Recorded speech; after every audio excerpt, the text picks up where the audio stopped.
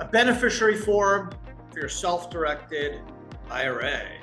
Hey everyone, Adam Bergman here, tax attorney and founder of IRA Financial. On today's ad bits, best ways, tips for completing a beneficiary form for your self-directed IRA. This is an important podcast. It's not the most exciting, but it's important because the beneficiary form is the form that dictates who is the primary beneficiary of your IRA upon your death. So generally, it's a very simple form. You're going to obviously have to put in your name, your account number, some basic info, and then you're just going to need to designate a primary and contingent or second beneficiary. So generally, you have two choices. You can have one primary, two primaries, three primaries, four primaries, and you can break it up in any percentages you wish, right? You can do 50%. Let's say you're not married, you have two kids, you can do 50-50. Or if you're married, in the most common way to complete a beneficiary form is you have your surviving spouse as the sole beneficiary, as the primary. Now, contingents are, God forbid, you pass and your spouse also passes, whether simultaneously or if you forget to update your beneficiary form, then the IRA will fall to the contingents, which could be kids or other family members, charities, trusts, whatever the case may be. So this is a very personal decision. This is totally up to you. There's no right or wrong. But what I will say is if you are in a community property state, you're going to need to get your spouse's consent if you want to have someone other than your spouse serve as primary. So if I live in California or a different community property state, and I want to have my son or son and daughter or two sons be my primary and my spouse is still alive, I will need to get my spouse to consent to allow for someone that's not him or her to be the primary beneficiary. Technically, if you're not in a community property state, you don't have to, although some beneficiary forms will require a spouse, no matter where the spouse resides, to designate and agree, consent to have someone other than them serve as the primary. So again, there's no right or wrong. The common approach is you have your spouse as primary, and then you have your kids as contingents. If you have no kids, then obviously other family members or charities are also very common. Some tips. Number one is your beneficiary form is super important. Okay, I can't tell you, I've been practicing tax law 21 years. I've seen it over and over where, God forbid, if someone has an IRA, they pass and they're divorced in the last couple of years and they don't update their beneficiary form. And now their ex-spouse is the primary beneficiary and is getting the IRA. And the new spouse is not very happy about that. So first tip, update your form every year at least. Just take a quick peek at it. You can find it on if you're a client of IRA Financial, it's on our app, on our website. Just go to additional documents. You can check out the form or reports.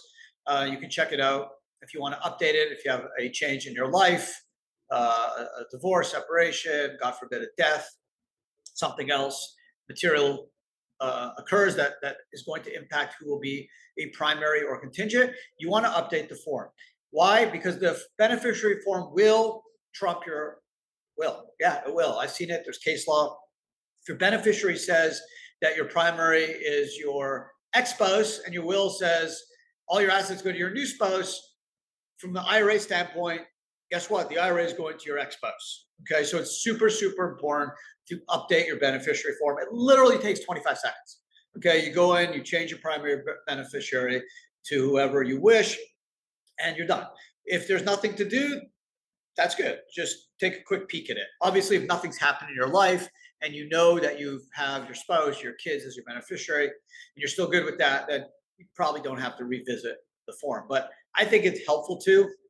Second tip is keep a copy of the beneficiary form with your will. I also think it's important to provide instructions to your heirs, especially the trustee of your estate, executor of your estate, where your assets are. Hey, I have IRAs at these spots. Hopefully they're all at IRA Financial, but if not, I get you. This is what you need to do. Here's my will. Here's the IRA beneficiary form. Here's contact numbers. Here's websites. Whatever the case may be, set a path.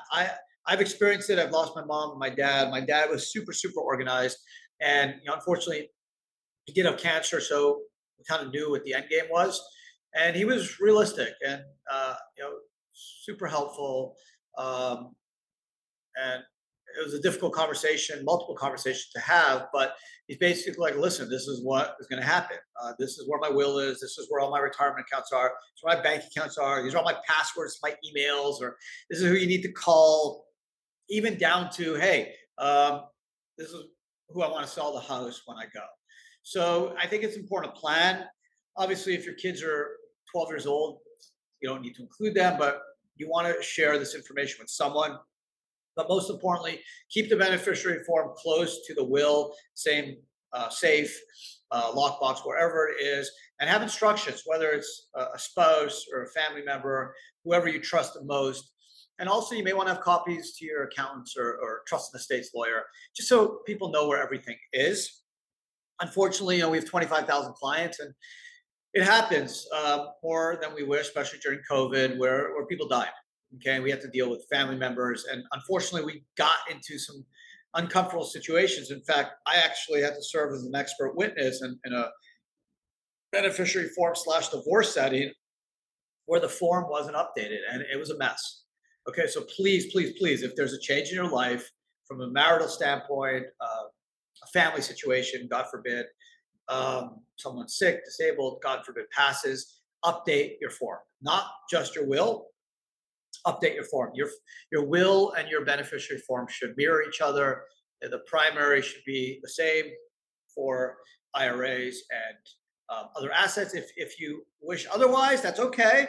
Just know that your will not trump your beneficiary form with respect to your IRA. Obviously, your will dictate other terms with respect to your non-IRA assets. So those are the big tips. Update the form each year. Take a quick peek at it. If you have a change in your marital life or family life, update the form immediately. And then number two, let people know where your assets are. You don't have to tell them the amount. I get it, right? You have kids, maybe they're in their 20s, 30s.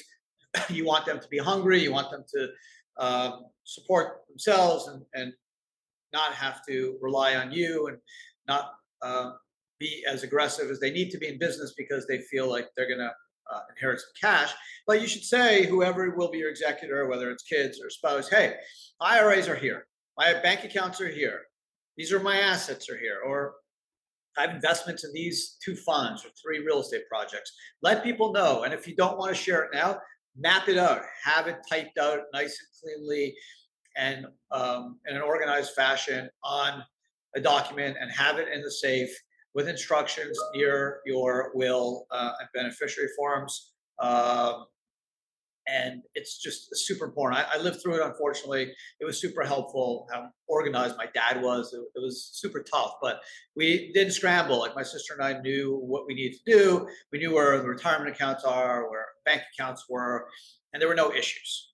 And again, I remember telling when my mom passed away, my dad, told us, hey, like, I'm changing the beneficiary forms. You guys are now the beneficiaries of all our retirement accounts, right? My dad was the primary for my mom. My mom passed, so then it went to my dad, and now my dad knows he's pretty sick. So he's telling us, hey, I'm moving it to you guys. So it's just real conversations. They suck to have, but as long as your kids are old enough, you should have it with them or whoever your heirs are, because it's better to be organized, thoughtful, and prepared than the alternative, which is mad scramble and extra costs and fees to lawyers and accountants and stress when you are trying to locate assets. So beneficiary forms, 1-pager, takes literally 25 seconds to complete. There's no right or wrong who your primary contingents are. It's you. It's your money, right? Whether you want to give it all to charity or give it all to your spouse or your kids or your aunt, your uncle, your dog, your trust, like, it's your money. You can do whatever you want. Just know most people do primaries as spouse, contingent, kids, or other family members, but that's just a common approach. You don't necessarily have to do that. So there you go. I hope you guys enjoyed today's podcast. I know it wasn't the most exciting topic, but it's important. It applies to anyone that has an IRA, whether it's at Fidelity, Vanguard, or Schwab, or IRA Financial. Whether you have traditionals or alts, you're going to need a beneficiary form. That is part of your IRA package. You need to complete the beneficiary form, and that's something you should do your best to complete and make sure it's updated. And obviously, if there is a change in your marital or family life, you should immediately update that form along with your will and keep those documents together along with instructions to your executor or your heirs in terms of where all your assets are. Otherwise, thanks for listening. If you're watching on YouTube, we've got an amazing channel. We drop 3 to 4 videos and 3 podcasts a week. So if you haven't subscribed, you definitely should. You're missing out on some really great content if you are interested in self-directed retirement related topics. Other than that, appreciate you spending some time here today. Have an amazing rest of your day and take care.